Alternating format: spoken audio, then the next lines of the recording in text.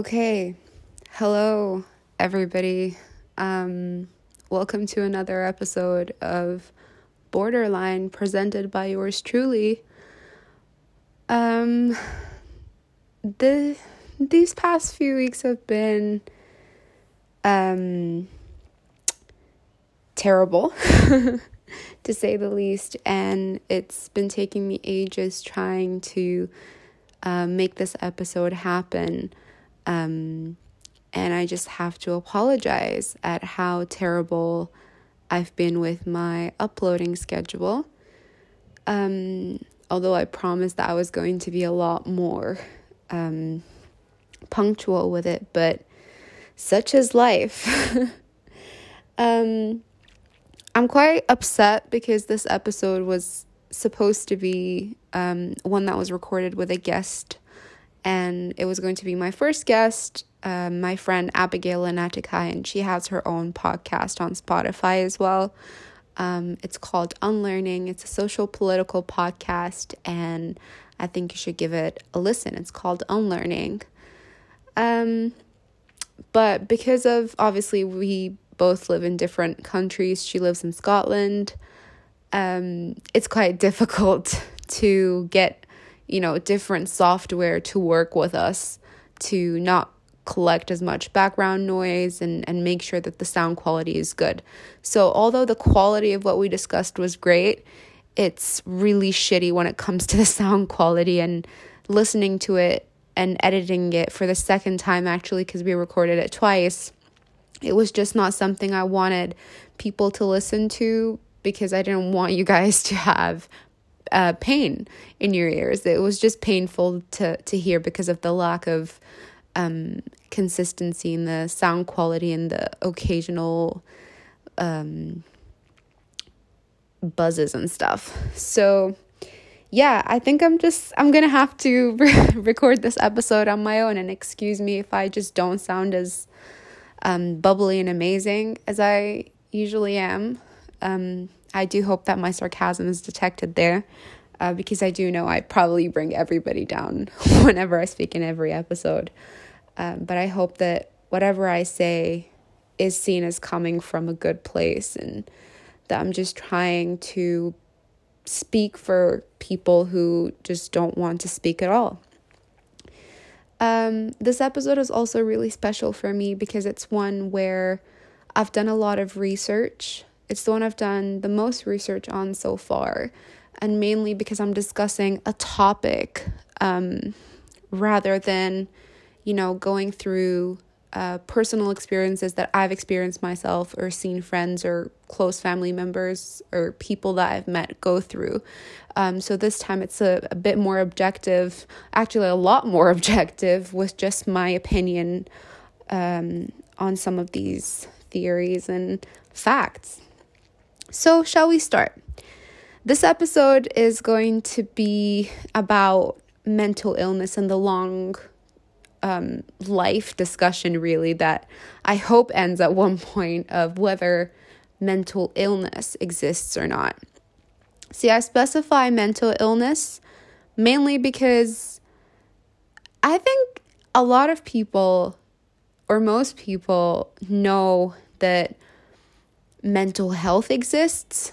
And if I ask somebody, what do you think having a healthy mind means? They'll probably have a lot of answers, like, being good to people, having a clear mind, not being angry and full of negative emotions such as sadness or angry or being irritated or being vengeful or being envious or jealous of somebody, or not being abusive towards other people, but rather being giving, having an abundance of love to give, not lacking any intimacy issues, being able to deal with your emotions and cope with them in a healthy way. I think that is what most people would say having a healthy mind is. But when I ask, what do you think being mentally ill means? What do you think having a lack or a deficiency in your mental health mean? And I think that's where people, specifically in the Arab world, start to become uncomfortable. And I'm talking about people in the Arab world when I say this, I actually just mean my close family here in Egypt. I'm not going to try and pretend like I'm some sort of foreigner. But I would say that the way I think most of the time is very foreigner-like in terms of a lot of social issues. I went to a school where I was practically raised by Brits. And then once I finished school, I went straight to the UK. So I practically lived my whole life with Brits, really, and interacted with them the most. And so even now, coming back to Egypt, it's like, oh shit, I feel like I'm having a culture shock with the amount of people that almost make mental illness not feel real, or some aspects of mental illness that only apply to them are real, and then they invalidate the rest. And you're going to understand what I mean, hopefully, once I start getting into it. And just a little background on how this whole research and the concept for this episode started. I was having a conversation that was started by a family member of mine. He's much older than me, and he said that he noticed that I've just been unhappy for the past couple weeks. And mind you, this has happened about 3 weeks ago. And he said that basically, just a disclaimer, he wasn't saying this out of malice. I know this person, and I know that he only wishes the best for me. But it's just rather a difference in mind and in personality and in perspective. So I know that he wasn't saying these things out of malice. And that he was just trying to help me and give me advice. But unfortunately, that advice ended up being a whole other trigger of its own.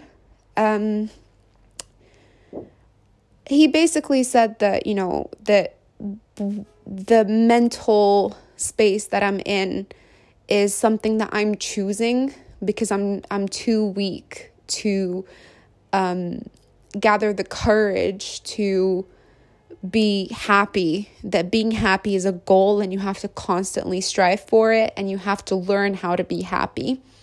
And although in essence, from the once you hear those words, you're like, yeah, that makes sense.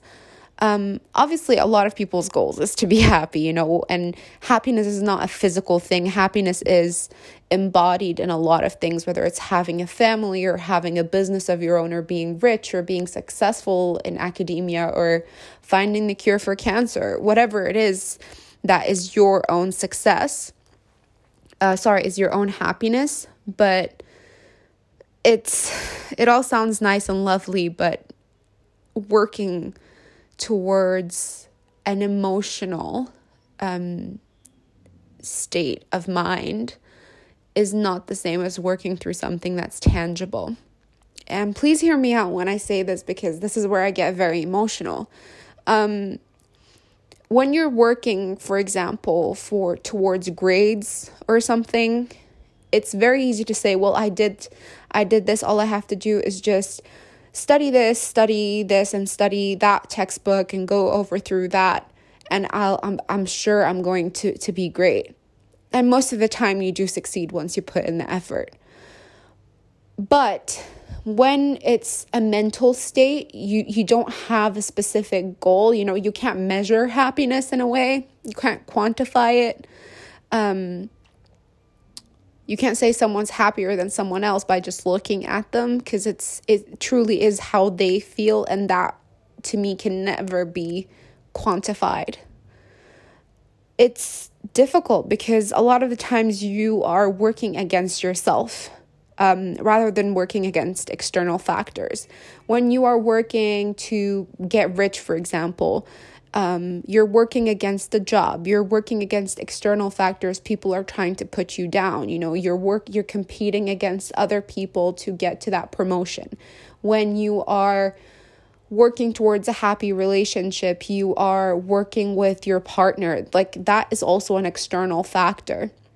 When you're working and, finding the cure for cancer, you're also working against external factors such as lack of funding or finding the right place to do your studies and, the issues with research. Whereas with happiness or a specific emotional state of mind, it's very internal. The factors that you struggle against are very internal, and you're really working against yourself. You're working against your own depression or your own anxiety, your own OCD, your own overthinking, your own stress, your own lack of self-esteem, lack of confidence, your own fear of failure even.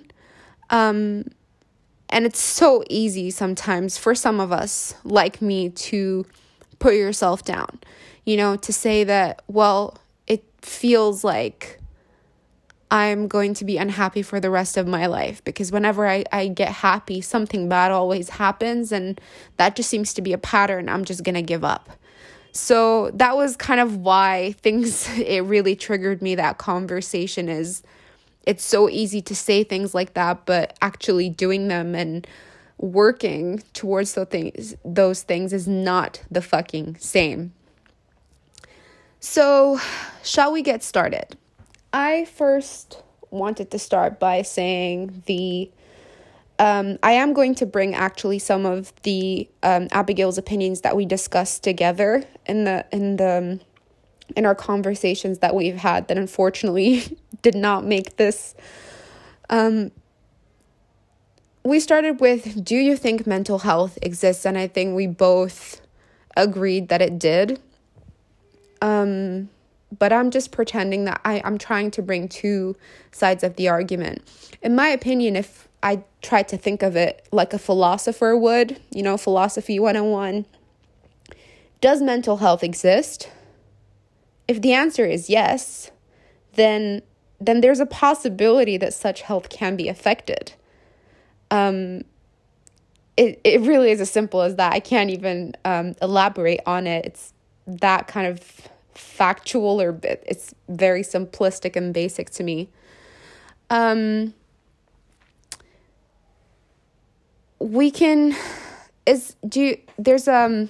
a really interesting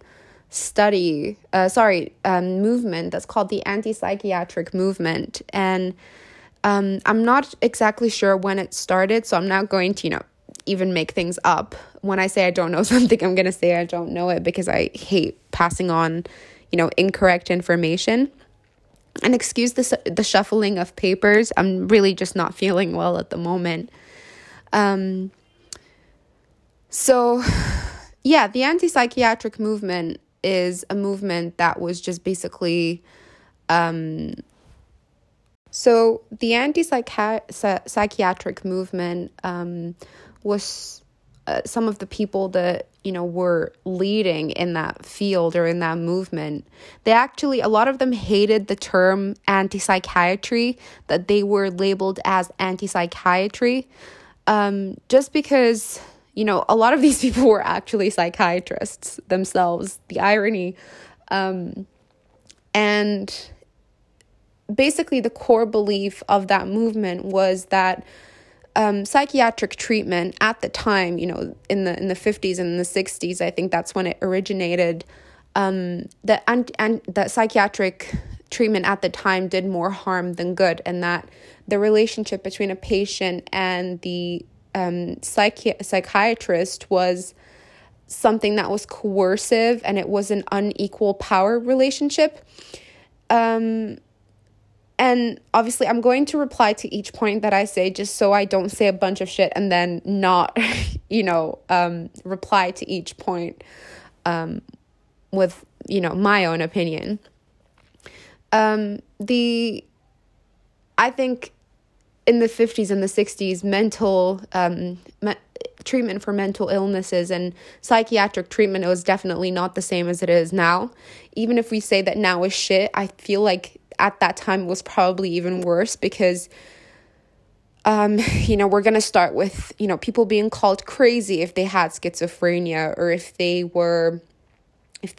epilepsy at one point was seen as, someone who needed to be exorcised, that they had some sort of ghost or spirit living inside of them.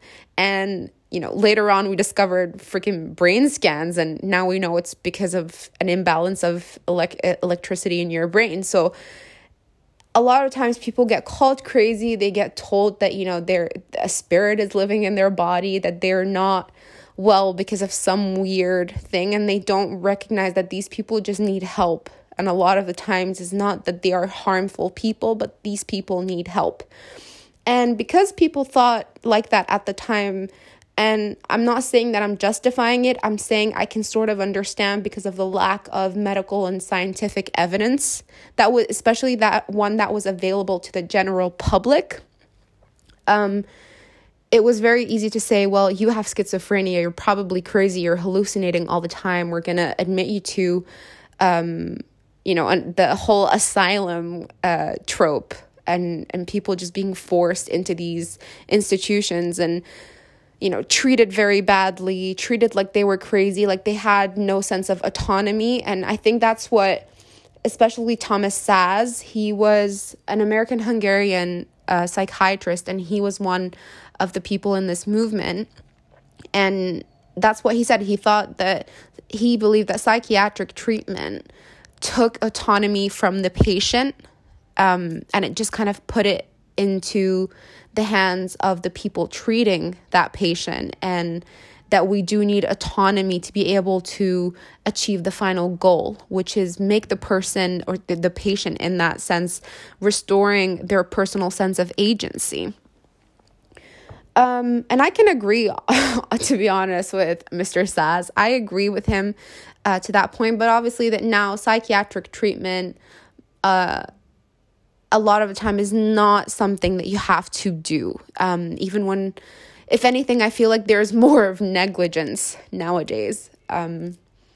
People sometimes get admitted into hospital for suicide attempts, or, self-harming, or for having extreme episodes of mania where they're at risk of harming themselves or even harming other people. I mean, damn. And it doesn't mean that these people are crazy. It just means that they're ill, they're sick, and they need help. So I think in a way I understand what he was talking about, but things have changed, and I can personally say that I know that there is a lot of negligence in the healthcare sector, especially being someone who works in the healthcare sector myself. I, as a patient, have been ignored a lot of the times when I've been severely depressed. In a so-called first world country, the UK, and I've also, as I worked there, I've also seen patients get neglected and people not caring about them by other people that I've seen, and as, a trainee, not a trainee, but as someone who was just an assistant or something, even saying we should help them, I'd have people saying, well, if they wanted to, they would have helped themselves. So, there is some form of negligence that we have now. And I think most of the time psychiatric treatment is a choice. A lot of times now I think we beg people to go to therapy. But it's a lot of times it's very expensive, and I'm going to get to that in literally 2 seconds. So Thomas Szasz said that obviously these are not direct quotes, I'm just, paraphrasing, but that mental illness is a destructive social construct that medicalizes living. So when my understanding of something that is a social construct, to me, it's something that is man-made, that we have, not man-made, but something that we have labeled. The closest example I can say for anybody who doesn't understand what I mean by social construct, a lot of people say that gender is a social construct, that, biological differences, i.e. sex, are something that is fact. It's biology, that, women have a vagina, men have a penis, but gender is a social construct, and that It's not something that is a fact and that we made it up so we can fit into these things. It's almost like a label. A lot of people talk about, for example, monogamy and say that it is a social construct and that naturally we should be polyamorous and there's facts of this and that. And I don't know about that, but I just hear, things that go around on the internet. And I'm just trying to give some examples. And so Thomas Szasz is kind of saying something like that, mental illness is a destructive social construct and that it medicalizes living. And that many people value security and submission over uncertainty and responsibility. Sorry if I wasn't clear there. I also agree with that second part. So I don't believe that mental illness is a social construct. I definitely believe that it exists and that it might be given a name. I personally, as someone who was diagnosed with borderline personality disorder, I hate that term disorder because it makes me feel like I'm not normal. It makes me think that, okay, so if I have borderline personality disorder, does that mean that, that the emotions that I feel are worse? Like that I'm a deviation from the norm.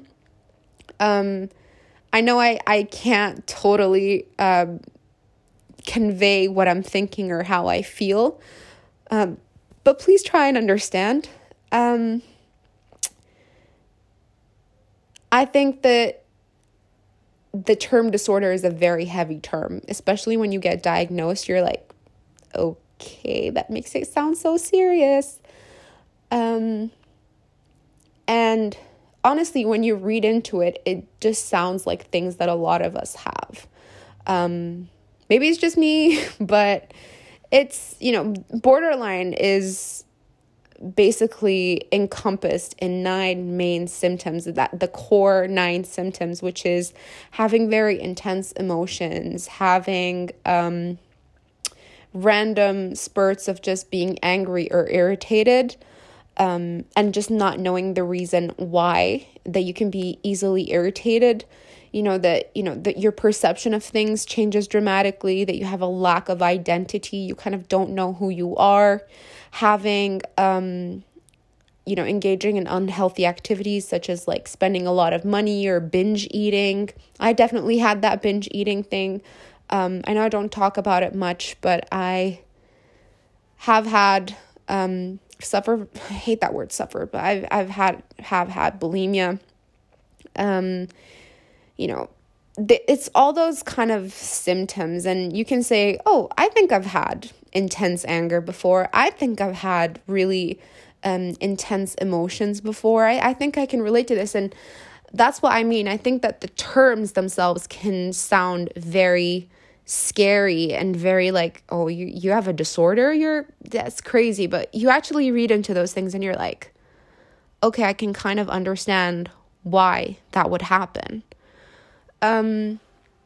So yeah, I guess that the social construct is almost like the names we give to things, in my opinion. But I don't think that, emotions are emotions. You can't say that happiness is a social construct. You can say what people think of happiness and their definition of happiness is a social construct.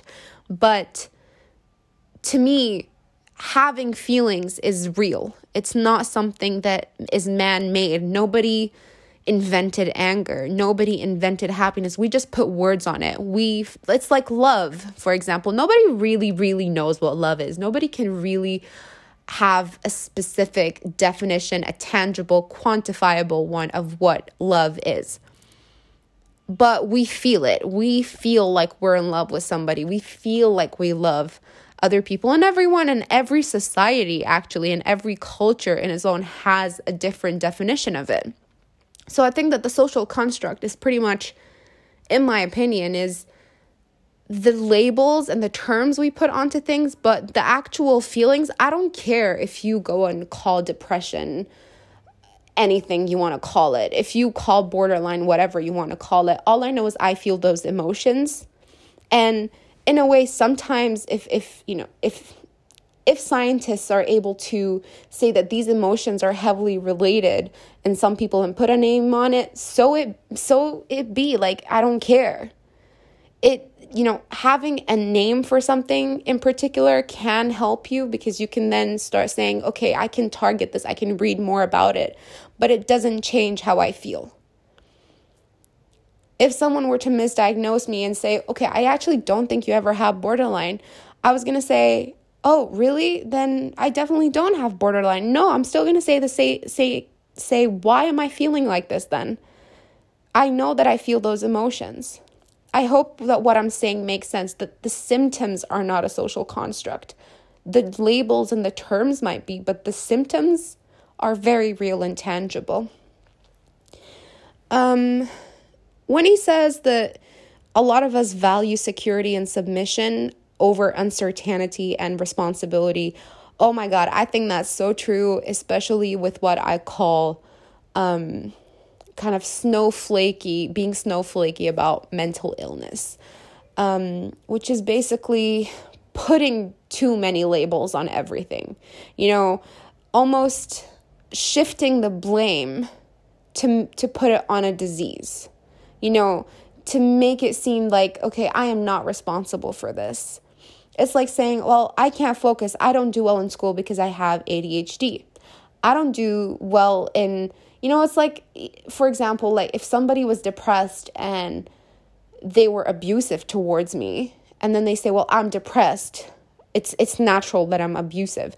I don't care. Being the person that gets abused, I really don't give a fuck, and I don't care if whatever condition you have, because I also have emotions too, and you are being abusive towards me.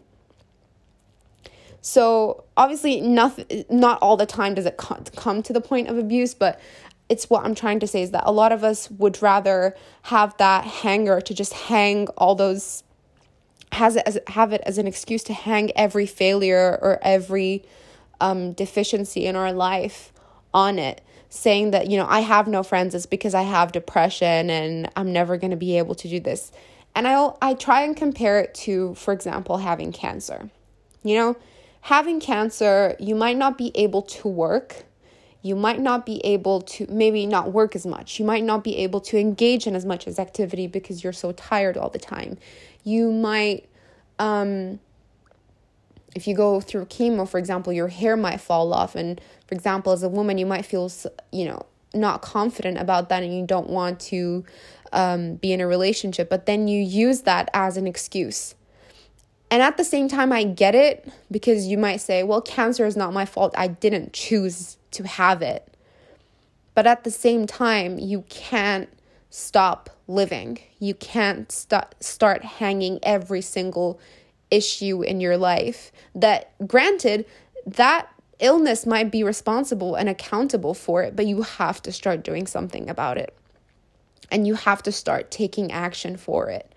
When you get diagnosed with cancer, a lot of the time people actually go and pursue it further, and they go and get scans, they go and see several physicians, and they go see what treatment options they have. I think with a lot of mental illnesses, we're just happy to just pop a pill and just call it a day. We don't want to go to therapy. We don't want to even face what trauma happened to us, or what are the causes of us having that.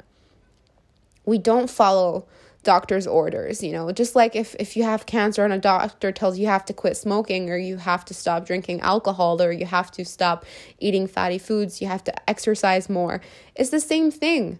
If a doctor tells you, well, I think you should dissociate yourself from toxic people. I think you should start working on your relationship with your parents, and maybe that's a cause for that. When you don't listen, it's very likely that things are going to deteriorate and get fucked up even more.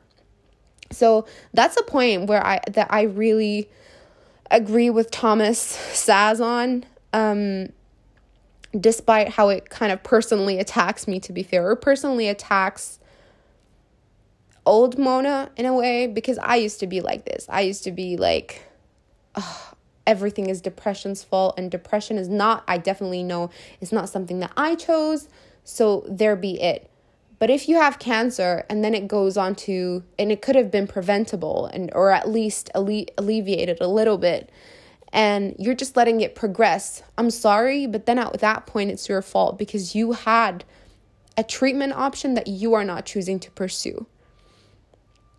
So basically what I'm trying to say is having the disease might not be your fault, but letting it get worse a lot of the times was something that we could have prevented and we had the option.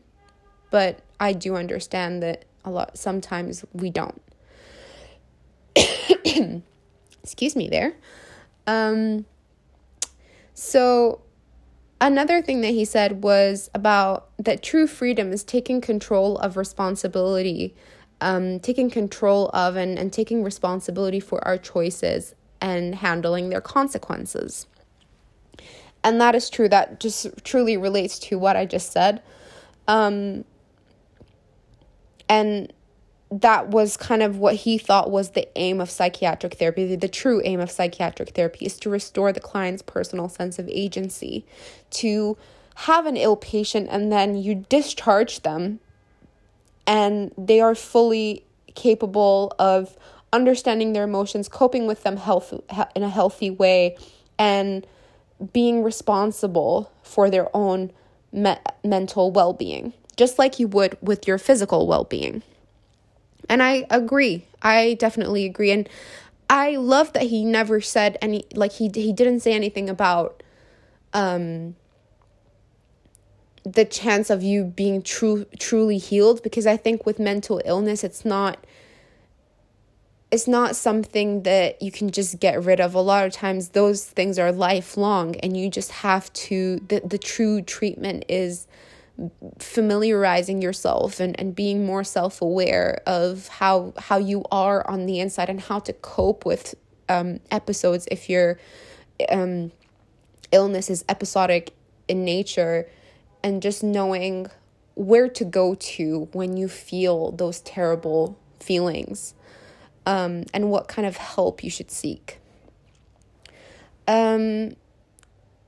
He also says something that I agree with. This totally sounds like I'm just totally against mental illness. But in my opinion, I think, excuse me, again, is rude. I think that these people that were labeled as anti-psychiatric, I think they did acknowledge that mental illness existed. I just think they hated the way people dealt with it. And now I feel like, as I'm discussing them, I feel like, okay, I kind of agree with a lot of things y'all are saying.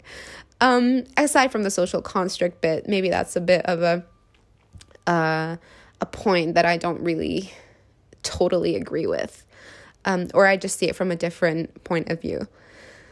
Thomas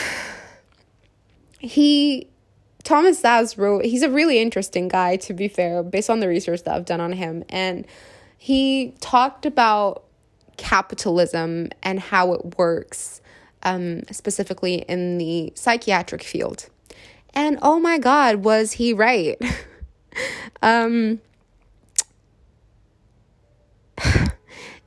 I think in the 90s, that's when prescriptions and the use of antipsychotic drugs and antidepressants and anti-anxiety drugs and all those drugs were used. Like the usage of those drugs kind of went at just a massive upsurge.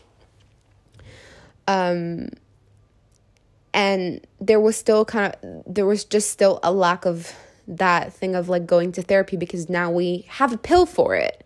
It's the same thing with weight loss. You don't need to go to the gym and work for like months to lose that weight. Now we have a pill that makes you drop 30 pounds in, a 10-day course.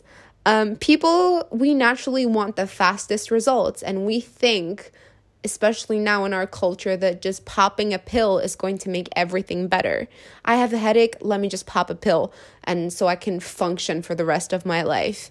And it's kind of seen as like the let me pop a pill culture. It's also, he saw it as just a big money-making industry. And he wrote a book about it even. He's talking about psychopharmacy. If I'm honest, I totally believe with him on that one too. I think that Big Pharma capitalizes on that it really capitalizes on this. And therapists, in my opinion, based on the ones that I've dealt with, and actually that's not in the UK, that's here, where healthcare is private, so you have to pay for it. Actually here in Egypt, they don't take any type of insurance. Therapy here does not take insurance, so you have to pay a shit ton of money for a very small session that is very, very specifically timed, even though time seems to be, a non-existent concept here in Egypt, especially when it comes to doctor's appointments. It's very rare that you'll actually go in on time. But with therapists here, oh my God, a 50-minute session is a fucking 50-minute session. They're very aware of their time. They charge an extortionate amount of money. And I think going into an appointment with like a consulting with a neurosurgeon or a heart surgeon probably costs a lot less. And it just feels like, especially with doctors that I've went to, it feels like they just they really want to take their time. And a lot of times it's used as an excuse of, I really need to get to know you and what kind of character you are. But I think that they either want to prescribe medication, or they just want to waste time.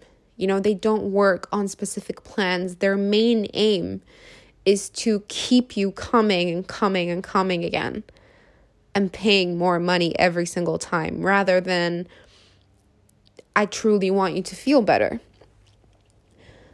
And it really makes me angry. I actually communicated with a psychiatrist here in Egypt, and she's actually not Egyptian. She's not Egyptian, she's American. And this woman wanted to charge 2,800 Egyptian pounds for a session. A 1-hour session. You fucking kidding me? By the way, 2,800 Egyptian pounds is approximately around 140 pounds sterling. Yeah, 140 pounds sterling for an hour. I thought it was pretty extortionate. But I think the average therapist here takes around 600 Egyptian pounds, which is about 30 pounds sterling per session. And it's usually a 50 minute to a 1 hour session. And also the pills. The pills are a whole issue of their own. I know you're saying, well, okay, you are a pharmacist. Why are you against pills? I'm actually not against pills. I am pro medication, but when it's appropriately prescribed. I think medication has worked for me in terms of my OCD, for example. And I know that now that I'm off my OCD medication because I'm on Accutane. And I've become more anxious. I've become more irritable. I've become more depressed because my OCD medication is also an SSRI. So it did help with my depression for a little bit as well. But mainly targeted my OCD. So now I just find myself in an overthinking mess. And so I do believe that medicine works and it is very efficient, but I've also been prescribed an SSRI before that totally made me more suicidal, and I was never given I meant that I was younger at the time, so I didn't really know much about it, but all I knew was it felt really bad. So I don't think that medicine is always the answer, especially that once I went into working in the pharmacy field and like community pharmacy and stuff, the stuff that we would get taught at uni was not what happened in the real world. So medications like benzodiazepines, so they are your anti-anxiety, kind of calming medications, sleep medications. I remember our lecturer would tell us, well, actually, these are very prone to being abused because you can easily get addicted to how they make you feel and how calm they make you feel, and you can get addicted to them. And usually the course shouldn't be very long. So if they were prescribed for insomnia, maybe just give them for a 1 week to 2 weeks, I think it was. And then you should actually work on the actual insomnia and finding reasons why it's being caused, and treat those source symptoms. And I would go into community pharmacy and I would see patients that would be on benzos for years. You know, they're taking these medications consistently for years. And nobody's batting an eye. So it's something that I just find it needs to be more monitored, and that doctors, especially in the UK, are so easy. It's so easy for them, to prescribe medications rather than actually deal with the issue. I'm actually going to take that back. I haven't been to the whole UK, but I would say that was very common in Scotland, is to just prescribe and just refer you maybe to somebody. But there wasn't, I think it was like maybe one doctor my entire time I was in Scotland, my GP, who was two actually, who were very dedicated to making me feel better and making me feel welcome to come to them anytime I don't feel well. Cheers to my last GP in Scotland. God bless him. Yeah, that would be kind of where I'm going in. And one thing that I did not agree with Mr. Thomas Saz about was that actually the quote, the information that I'm getting from here was from a paper that was written about Thomas Saz and the anti-psychiatric movement, and I'm going to link it in the description for this episode. There was something about physical disease, and that the fact that physical disease or physiological diseases are defined by being a deviation from a defined structural norm, which makes sense. You know, if you have a warped spine, that's an issue because normal human beings have a specifically structured spine, and that is a deviation from the normal, and it causes harm, yada, yada, yada. Whereas mental illness, there isn't exactly a norm. The norm is arbitrary, and it's often defined by psychosocial and ethical factors, which we know vary from culture to culture, from individual to individual. And so there isn't a unified definition to what the norm is. For example, you know, physical disease, arthritis, how it's defined in China is probably the same as the definition of arthritis in America or in Italy or in even Egypt, you know? Whereas with depression, it's very difficult to kind of, you know, there's a lot of lines, and I'm sure if you're listening and you're from different cultures, you understand what I mean. And he basically described that, you know, mental diseases are kind of seen as problems in living, rather than actual diseases. They were a result of the life that we are living. They're, you know, it's the stuff that family member told me, that it's a problem with living. You know, everyone has those days. You know, when somebody tells you that everybody's having those days, everybody has those days, you just got to get through it. It's normal. You're going to be fine. But the counter argument is that suffering and incapacity are fundamental attributes of disease. And that's what people who say that mental disease is not a disease forget. I remember in my second year of uni, we had a lecturer that I really admired, and he said that mental diseases, they would really need us to interfere once it becomes something that affects your quality of life. Because I remember I asked him, well, what about people who have OCD or depression and they're fully capable of coping and they don't suffer and they don't want medication? And he said, well, okay. And I think that's very applicable with OCD especially. And he says, okay, that's fine if you have OCD and it doesn't affect you. But once it starts manifesting as a lot of overthinking or starts affecting, like, you waste a lot of time. A lot of people don't know this, but like having OCD really wastes your time.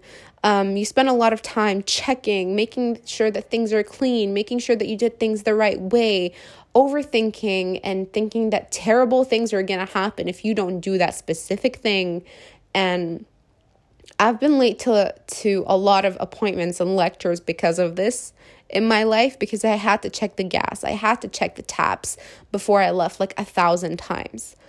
And I remember that lecturer said, well, actually, once it starts affecting your quality of life, then you consider interfering, because it's something that is affecting you. It's making you feel things, because OCD is not a feeling. OCD results in feelings, at least for me as a patient, as someone who has OCD. The compulsions and the obsessions are not a feeling. They're something that happens to me, but the resulting feelings from OCD are anxiety, are depression, are overthinking that results in anxiety, are relationships that get ruined between my friends, with my family, because I'm late to things, because I can never explain why I need to check things a million times. And yeah, really. So that was just a brief discussion of the anti-psychiatric movement.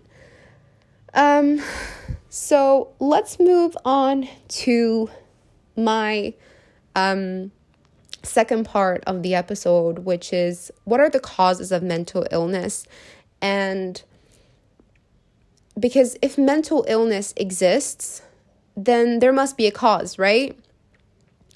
With that family member, he basically said that the cause was that I was not strong enough. I wasn't working as hard enough to strive for happiness, and I'm choosing to stay where I am. I am choosing to want to remain a victim. I am choosing to be unhappy because I just want to be that way. He made it feel like it was a choice, that I wasn't doing anything, that I wasn't struggling every day to be a better person and be happier and be more cheerful. I mean, at least that's what being a better person felt like to me, is to just be happier, because I feel like my moods constantly affect people around me, usually my family. And I just wanted to be a better person for them. I wanted to be happier for them. But it's not that easy. Everyone only sees the final result. They don't see that every day you wake up and you're saying, I really want to be happy today. I really want to not want to talk to anyone today.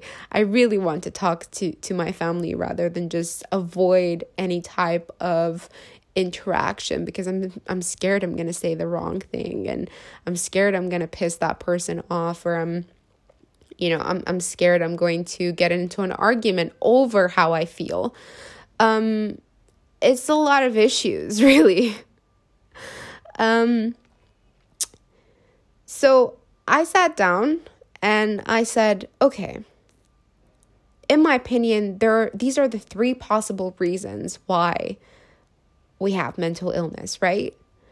And I just classified them into nature, nurture, and first world problem.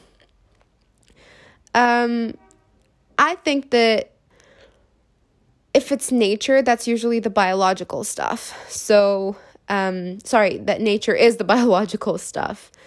Does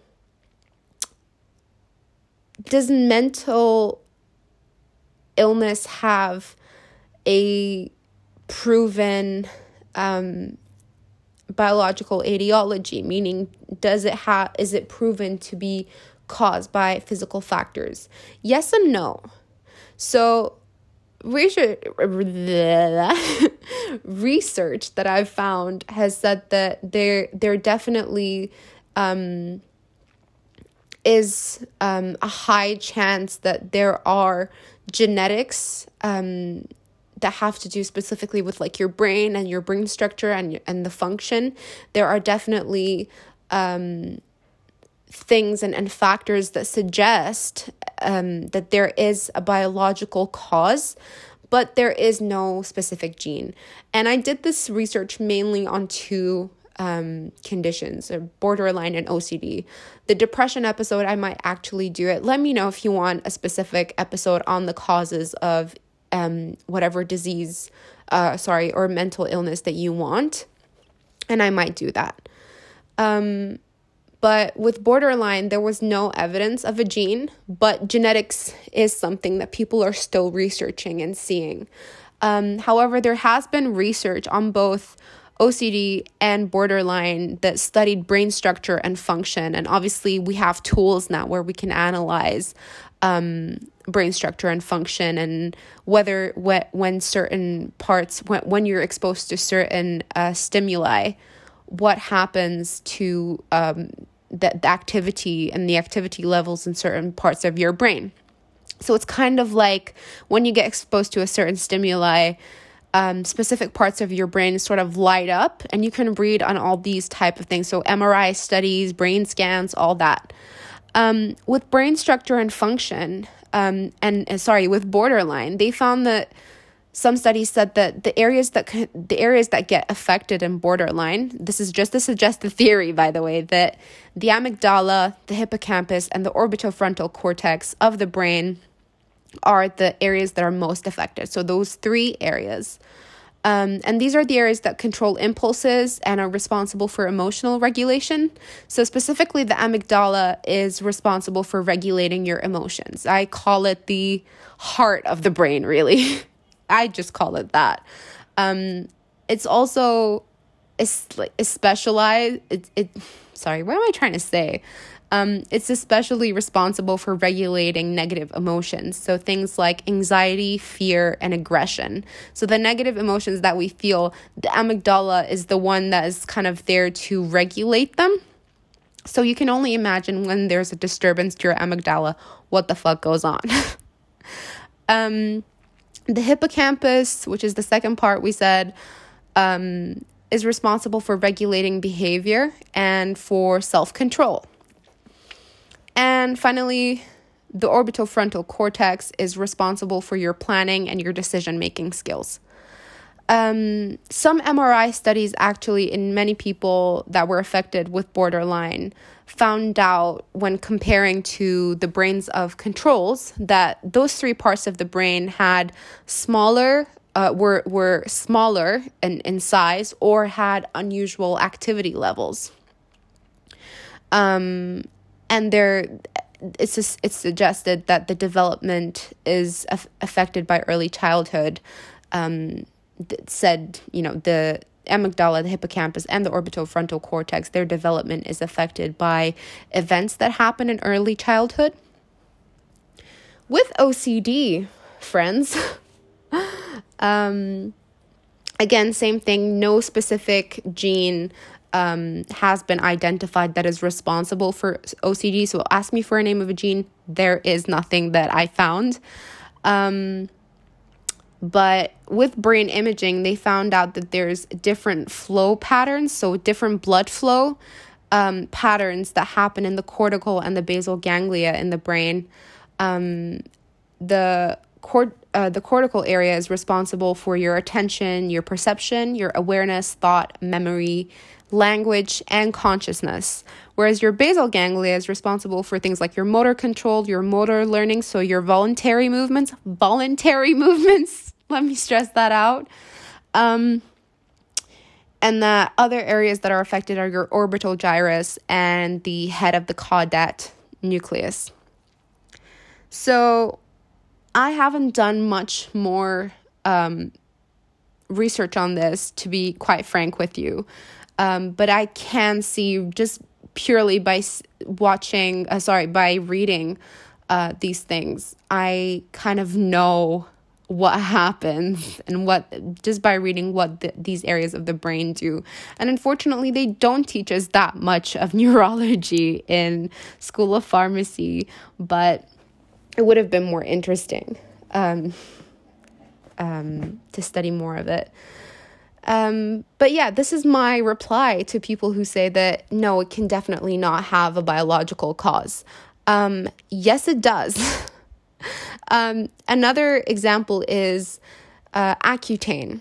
So I'm on Accutane right now, and it is partially responsible for why I feel so fucking depressed all the time. I've been on it for a couple months now, and obviously Accutane affects my liver, so I can't be taking, I can, but it was recommended by my local pharmacist that I don't take as much.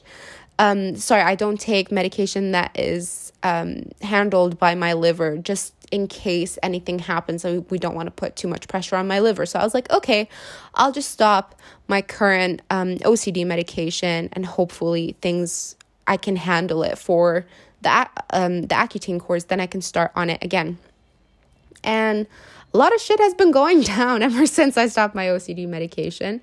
So there's that. My OCD's become worse. My anxiety has risen up to the roof. And someone can still come to me and say, no, it is purely something that you've made up.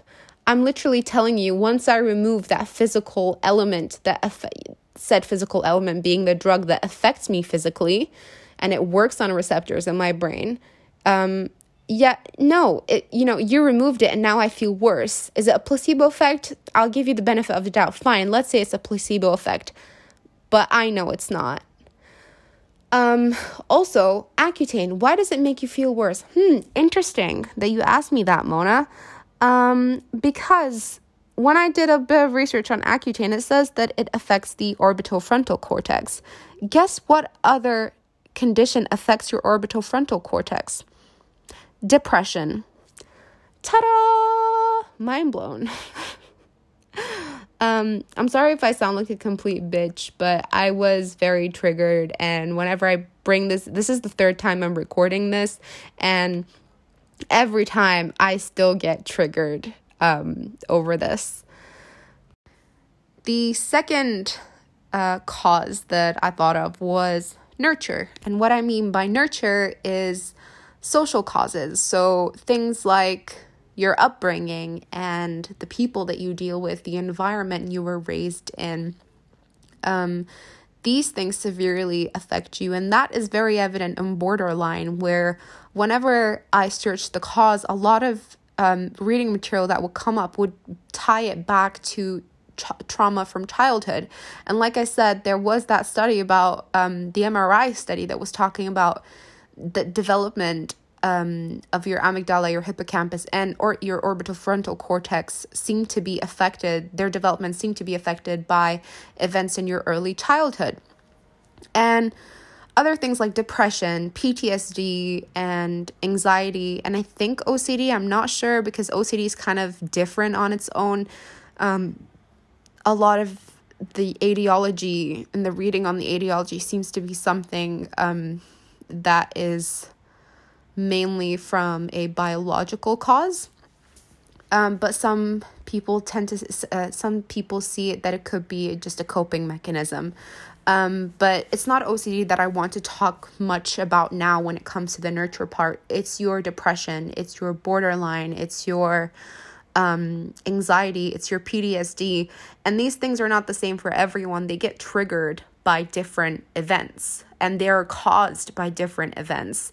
A lot of the time, some people have PTSD because they've been in a car accident, a car crash, and they're very afraid of getting into a car or even driving again. People who have been raped and they don't feel comfortable. So, if you're a woman and you've been raped by a man, you tend to feel unsafe around men, and vice versa. If you're a man who's been raped by a woman or even another man, you tend to feel afraid of the sex of your perpetrator. And being bullied, being harassed, whether, verbally, being abused, again, verbally, emotionally, physically, sexually, being manipulated financially even. I have a personal story to tell, and it's the story of my mother. My mom has had issues with being financially independent. My mom stayed in a very, very, very abusive marriage with a man who did not treat her as a partner, but rather as, let's just say, something less. I am tearing up a bit right now because it pains me to think that somebody would even treat any human being that way, let alone my own mother. And as I grew up, I asked her, as I grew up, I just never understood why it wasn't so easy for her to get a divorce. And finally, once I grew up a little bit, she was like, I didn't get a divorce because I didn't have money. I didn't have a job. I quit my job after I got married, because I moved to a different city. My husband had more money than me. I didn't have property or any savings to fall back on. I wouldn't even end up with a place to live, Mona. I don't know anybody who would help me. And it's a reality, even for a lot of women, not just even in the Middle East, but for a lot of people. And sometimes it's not even women, guys. Sometimes it's men too. Regardless, I'm just saying that specific example, it was my mom. And at the time, Egyptian law, I don't think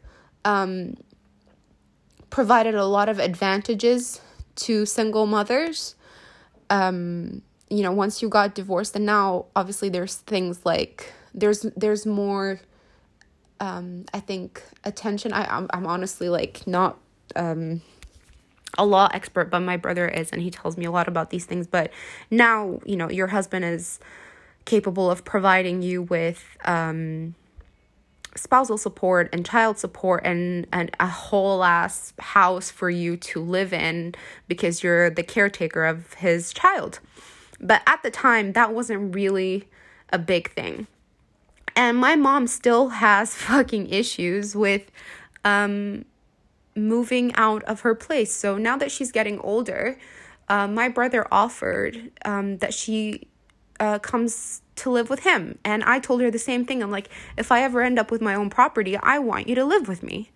And she said, no, I'm never selling my house. I just paid my last down payment last year, the last quarter of last year. And she's like, I'm not getting rid of this place because I am terrified of never having a place to go back to when everybody abandons me. And it's such a real thing. This woman, that was not in her childhood. My mom had me when she was 35. Being in an abusive relationship and being scared and being manipulated emotionally and not having anything to fall back on is scary. And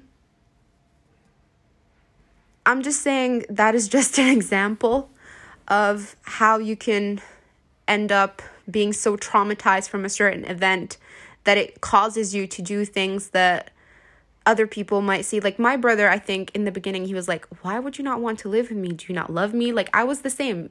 I was thinking the same thing. I'm like, why wouldn't you want to live with me? I mean, I live with you now.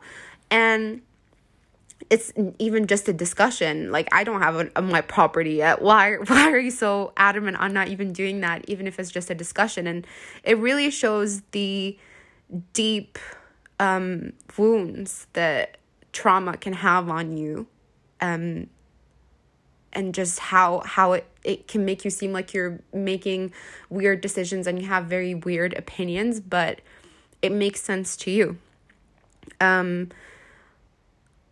I have something weird with like touch and intimacy. So I don't like being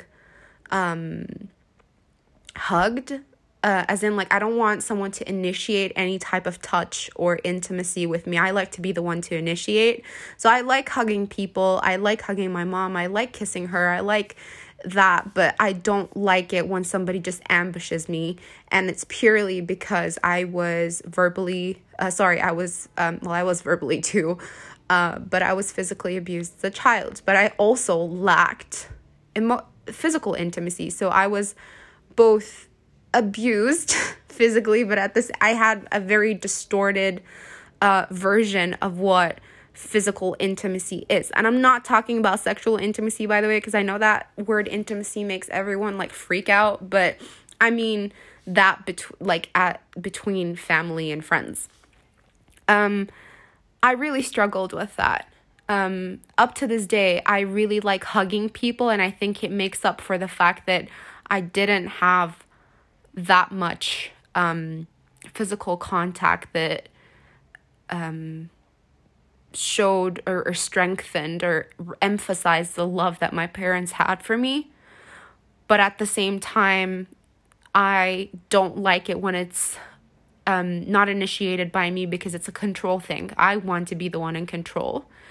So it's a way of getting the love and compensating for the love that I didn't receive in the form of physical touch. But I also don't want it to be something that is a surprise for me. I still flinch when somebody comes too close to me. And it's been 12 years since my dad passed away. Also having a parental absence, and those are just examples. I'm not trying to be giving my own sob story. I'm just saying things like that really do have an impact on you.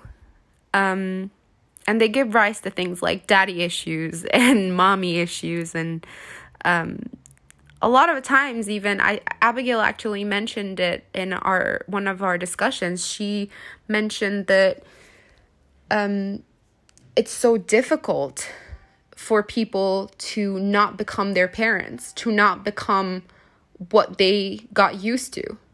And it's sad. I think in the end, we kind of said almost like, guys, please don't have children before you're ready. Do not. Having a child is not a hobby.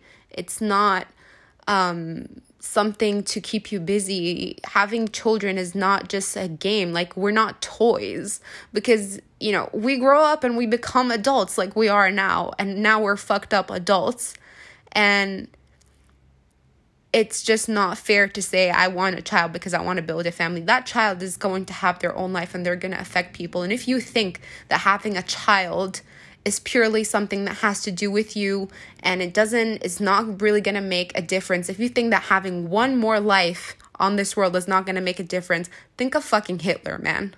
That was one person who ruined and fucked up lives for a lot of people for many years up until now. Until now. Think of dictators. Think of people who have caused genocides. Things that were racist movements. These things a lot of the time were started by one person who spread their idea. Think about, abusers, rapists. One person can fuck up someone's life, and it's like a fucking domino effect that hurt people. So please don't fucking have children, A, when you're not ready, and B, if you really know, if you know for a fact that you are not a fit parent. Actually, I think those 2 points are pretty much the same. In essence, they're quite the same, aren't they? But yeah, don't have children when you know that you still have issues to resolve with yourself. And I think my dad failed at that point. I think my own dad had daddy issues, and he had issues with his dad, and then he just had children, and he passed those daddy issues onto his 2 girls. And I will talk about daddy issues at one point and how I'm fucking sick of why people just love to sexualize it. And it's not something that should be sexualized, in my opinion. It really is a fucking issue, and it sucks. And mommy issues is a real thing too, just saying. But to wrap this up, I'm finally gonna say my last cause that Abigail and I got into a lot, which is, could mental illness just be a first world problem? Is it something that is made up by people in the first world, highly privileged people, to kind of add a bit more flavor, another dimension to their privileged persona, to say, I'm depressed, I'm this, to something, a little bit of drama, basically, to keep life flavorful and, add more dimension to your character, I guess. I get it. I know that a lot of the times people, when they argue that mental illness doesn't exist, is that they say, well, I think, or that it is a first world problem, is that it's more reported in first world countries. Depression is very high in first world countries, and that people in poor countries are the happiest, although they don't have much food, they don't have much clothing, they don't have a lot of water, they don't have shelter, blah, blah, blah, blah, blah. And all I say is, I constantly think of this TV show called I May Destroy You. It's starring Michaela Cole. I really recommend watching it. It's a really nice show, and it's very raw. And it just portrays things how they happen. It's not dramatized. It's just very emotional and raw.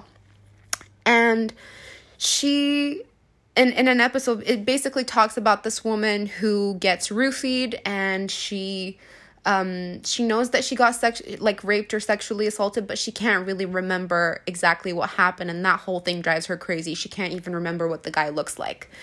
And she starts freaking out, and then she goes to therapy, and she starts talking to her therapist, and she says, I start thinking about what happened and how I felt and how disgusting I felt afterwards, and how, why this happened to me. But then I remember that there are children dying in Syria. There are families crossing oceans, just barely trying to live, and people who are dying of hunger. And I'm just here saying, oh, I feel bad because I got roofied at a club. And that's basically what she's saying. And I really related to that. And I was like, yeah, I mean, I guess I can relate to that. I'm here complaining, well, not complaining, but really wallowing in self-pity and in a very terrible state of mind when I have a roof over my head and a bed to even cry on. Whereas some people they can't even afford that luxury to have shelter, to have food.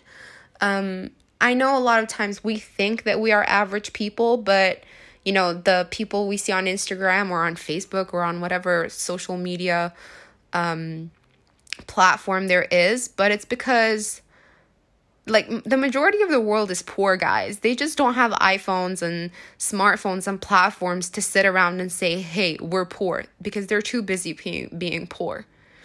I think we're very, very privileged. We don't have to be Jeff Bezos to be privileged. I think we're very privileged to have food, shelter, and, our basic needs met. But it also brings me to the fact that whenever I think that way, I say, okay, I am very thankful for what I have. But at the same time, I don't feel like these emotions go away. I don't feel like my emotions go away. I get more grateful, because a lot of times, I will admit, sometimes I get ungrateful. I forget to be grateful. I wouldn't say ungrateful, but I forget to be grateful.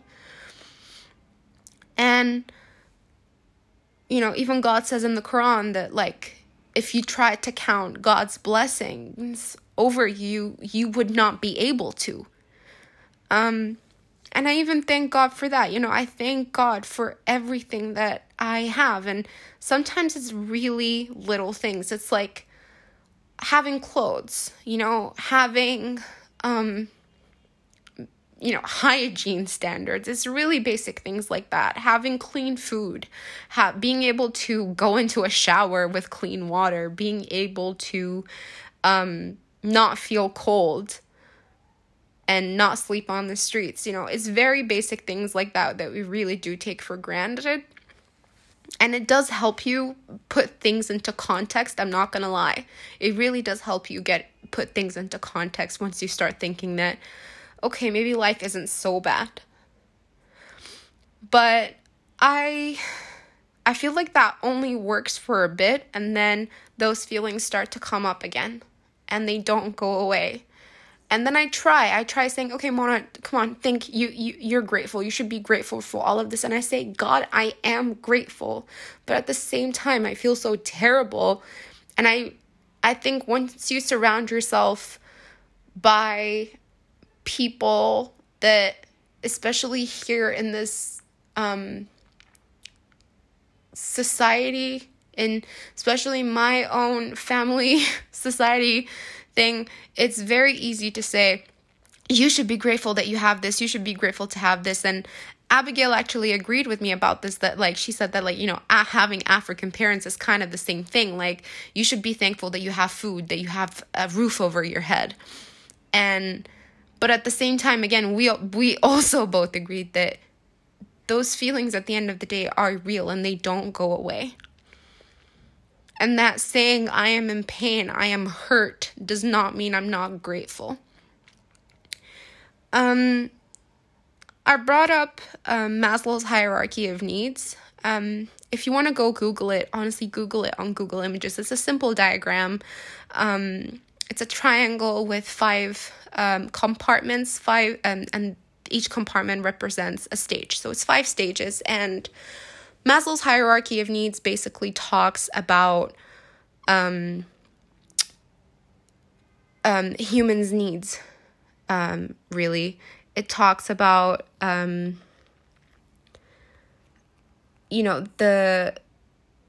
Jesus, I don't know what happened to me. I feel like I just stopped talking after I started talking about that, because it really just did get to me. I'm sorry if I do get emotional. Well, okay, I'm not going to apologize, but pardon me, I guess, for not trying to remain completely unemotional, although I did try. But he talks about saying that, we cannot reach, so the needs at the top cannot be met unless you meet the most basic needs. So one cannot even start thinking about having self-esteem and recognition and strength and all that before they have their physiological needs met. You can't move to the next stage without fulfilling that one below. So I think for first world countries, you have, most of the time, obviously not all the time, but for most people, you have physiological needs and safety needs are met. And that's where individuals start looking for love and belonging, for esteem, and for self-actualization. I think that because with these societies, the physiological needs are not met. So I'm talking this time about poor people, poor communities, poor societies, people that really are in abject poverty. They don't have time to start thinking about, oh, my dad doesn't love me much. And here I'm generalizing according to Maslow's theory, by the way. I'm not saying that people are not devoid of emotion and basic human needs because they are poor. But sometimes, if I'm hungry, I'm really focused on finding food to eat before I start thinking about, my daddy issues. You know what I mean? So that's basically what I mean. I personally believe in that. But I do obviously acknowledge that a lot of us do want love and belonging, and we do think about it, and we're not devoid of emotion. Just because you are poor doesn't mean that you're not striving for recognition or strength or freedom. But when you are in abject poverty, these things occupy a larger part of your brain than other needs, if that's what I'm trying to say. And I'm hoping I'm not offending anybody. I am generalizing with most of these, and I try not to, but it's for the purpose of conveying that concept or that my opinion in a way where I try not to offend anybody. So I do apologize if I ignorantly am offending somebody. So yeah, that's what I mean. I think when our families, Abigail and I had agreed that, when I think our families are stuck at, they've met their safety needs. I think they already had, so like my mom and my dad's generation, I think they had their physiological needs met.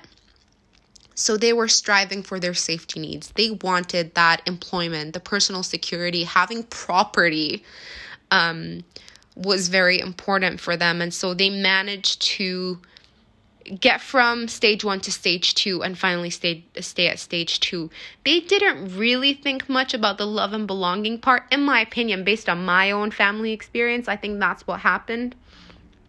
And to them, love and belonging just meant having children and having a big family to surround you once you're in your old age. I think that was it for them.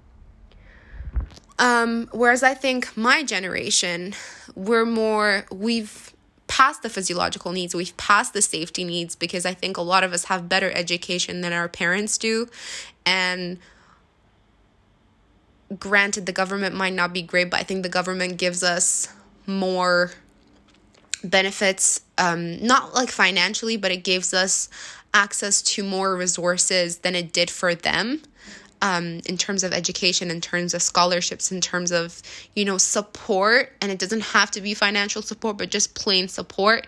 I think we even have the internet, which it can be a great source of education for a lot of us, and our family did not have that. So I think we have the physiological and the safety needs, and now we're looking for the love and belonging, and then we realize that we don't have them. We realize that we don't have a sense of connection to life, to people who we are close to, our families. We find that we lacked intimacy, that we don't even know what intimacy is, that we sometimes struggle with friendships. And actually, I feel like friendships are kind of our salvation in a way when it comes to the love and belonging part. And now we're just looking into the esteem and self-actualization. And because I think, again, this is my familial story, I think that because my mom is stuck at safety needs and that's it for her, I think to even talk to her about I want to achieve my esteem and my self-actualization. And by the way, the words that I'm saying here are from Maslow's hierarchy of needs. If you just Google Maslow's hierarchy of needs, you'll be able to follow what I'm saying. It just gives you a guide to be able to follow what I'm saying. And if I start talking to my mom about I want to travel the world and I want to do something for humanity, I don't think she will even grasp what I'm trying to say. It's not because my mom is stupid, or it's not because my mom is not educated. I'm not saying that at all. I'm just saying it's purely perspective and differences in life experience. My mom's life experiences were very different than mine. She grew up in the countryside where, life was just more simple. And I grew up in a city, a very big city, and with a very different background, a completely different set of scenery. So just because our parents don't get us, it doesn't mean that they're stupid or that we know more. It's just that in my opinion, this is all my opinion, I just don't think that the needs that we were born with are the same, that we automatically jump on the love and belonging needs, whereas they were already trying to jump onto the safety needs first. And with another thing with first world problems, I think one thing that sometimes I just have to, not me, but we just have to admit is that first world countries are generally more advanced in the science fields and the medical field than we are. Yeah, we make a lot of discoveries and things like that, but most of the time, first world countries know a lot more than we do. And it is no surprise that they recognize mental illness now as something that is worthy of speaking about, even though a lot of them do neglect it, based on my experience in the UK. But they're still evolving a lot more than a lot of us. And us, I mean my own country. I don't know what mental illness is like in a lot of countries. There could be a poor country somewhere that acknowledges mental illness a lot more. I'm actually very sorry. I do take that back because that was an ignorant comment to make. But if I just compare Egypt to Europe in terms of how it looks at mental illness or certain parts of Europe, I'm just going to say,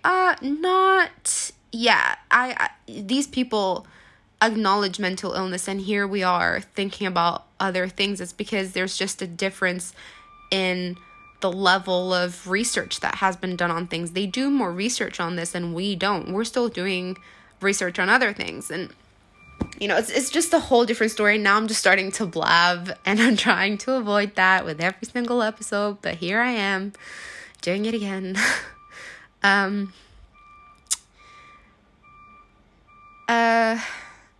So I think it's not a first world problem. Basically, that's all I'm trying to say. But yeah, I'm trying to say to go over what Abigail and I discussed, because I really do feel bad that episode just had such shitty audio that I couldn't upload it. But we agreed it's just not a first world problem. It's just that the first world has a bigger platform because more people listen to first world countries than they do with poorer countries. And a lot of time in third world countries, we're too busy staying alive, man, that, sometimes we don't even have time to even treat physical diseases, let alone start, physical diseases that are, I'm not, making fun of mental illness. God, I mean, this whole thing is about mental illness, but that things that are even detrimental and that we believe in, some people don't even have time for that because they're too busy trying to feed their children. And here it's just, you fend for yourself. We don't have reliable police. We don't have a reliable government. We don't have a reliable health insurance. You have to work for everything that you got. It doesn't get simply handed over to you, or you don't get, benefits or anything from the government here. So you just really have to try so hard. And I think people are so busy just trying to stay alive here and keep their family alive and feed their children that they and even feed themselves. They don't have time to even think about issues that they have. And I'm talking generally. I know that there are very, very rich people here in Egypt, and in any poor country there is that elite. I am generalizing based on what I've seen and based on interviews and based on talks that I've had with people who do live in abject poverty. So yeah, this was quite an interesting talk. I do want to say one other thing that really inspired me that Abigail said yesterday was that about that grateful thing that I talked about. She said that a good way to talk to shift the perspective that you have about, well, if I'm thinking about these emotions, then I must be ungrateful, is to say, actually, I am very grateful that I am privileged enough to have time to sit down with myself and have self-awareness and acknowledge my own emotions, and able to have the resources and the time to, and even the knowledge to be able to seek help and recognize what is wrong with me and how I can fix it. So that was just a good way to spin the narrative, in my opinion. And it was purely Abigail's opinion, by the way. I admired that. It's just something that stuck with me since yesterday, and I thought it was worth noting. And I'm just gonna end this episode on here. I still haven't fixed my ums, but we'll try. I am recording this again, and I'm currently ill. That's why I kept coughing a little bit, or my voice sounds quite hoarse. Yeah, it's probably because I think I'm falling ill because I've been in bed for the past couple of days. But, that doesn't relate to anybody, so I'm just going to stop here, and thank you for listening so far, and I'm sorry about promising that I was going to upload last week and the week before that, and then actually uploading this week. But thank you for bearing with me, and have a good evening. And follow my podcast and share it. And if you like this episode, please share it with whomever you can. And, tell me, follow me on Instagram and just tell me what you think. All right. I hope everyone has a good evening, and that you enjoyed this episode, and hopefully gave you a bit of perspective to think on mental illness. And thank you for the third time. Goodbye.